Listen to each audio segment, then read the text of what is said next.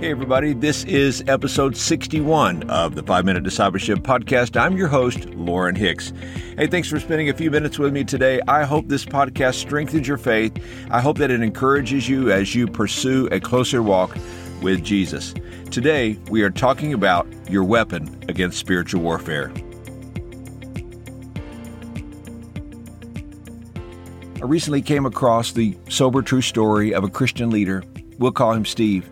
He was traveling by airplane and noticed that a man sitting 2 seats over was thumbing through some little cards and was moving his lips. The man looked professional with his goatee and graying brown hair. Steve placed him at 50-something.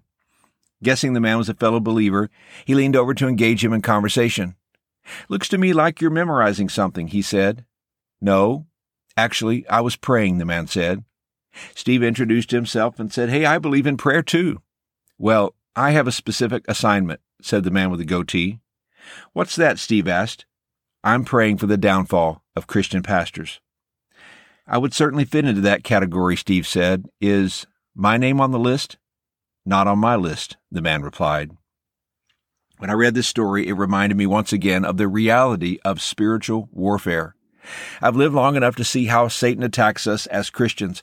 I've personally experienced many of these attacks. Listen to this list and see if you have ever experienced them too. Discouragement, confusion, indifference, negativity, uncertainty, doubt, disillusionment, cynicism, bitterness, and there are many more. What do you do as a Christian when these attacks occur? And they will occur. Ephesians chapter 6, verse 11 says, "We are to put on the full armor of God so that you can take your stand against the devil's schemes." Ephesians chapter 6 tells us that there are various pieces of armor that God gives us to fight spiritual battles. But there is one piece of equipment that is absolutely essential to winning spiritual battles. In fact, unless you use this piece of equipment, you will not be victorious in your life.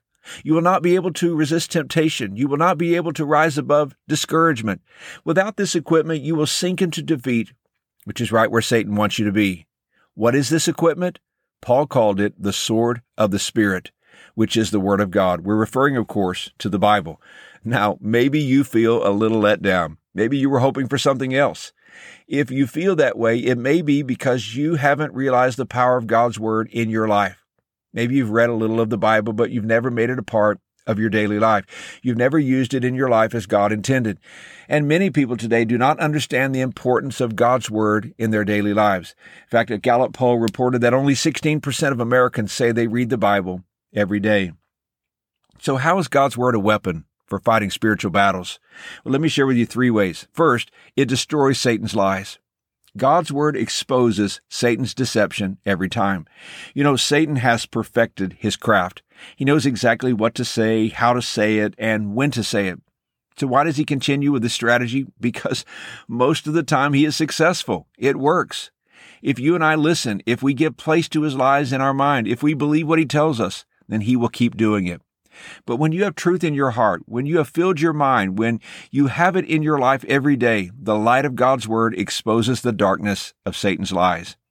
Second, God's Word removes the power of temptation. I love Psalm 119, verse 11, which says, "I have hidden your word in my heart that I might not sin against you." Jesus taught us how to fight Satan's temptations in Luke chapter 4.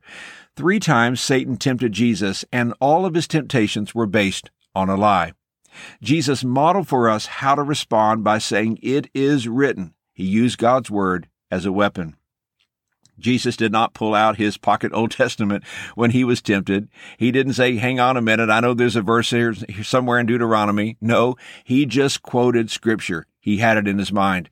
Quite possibly, the single most important thing you can do as a Christian is to memorize Bible verses that will help you be strong.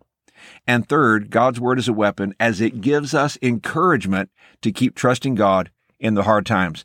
You may be tempted to give in to your despair, to discouragement, and the feelings of defeat, but God's Word always brings us back to the truth that God is in control.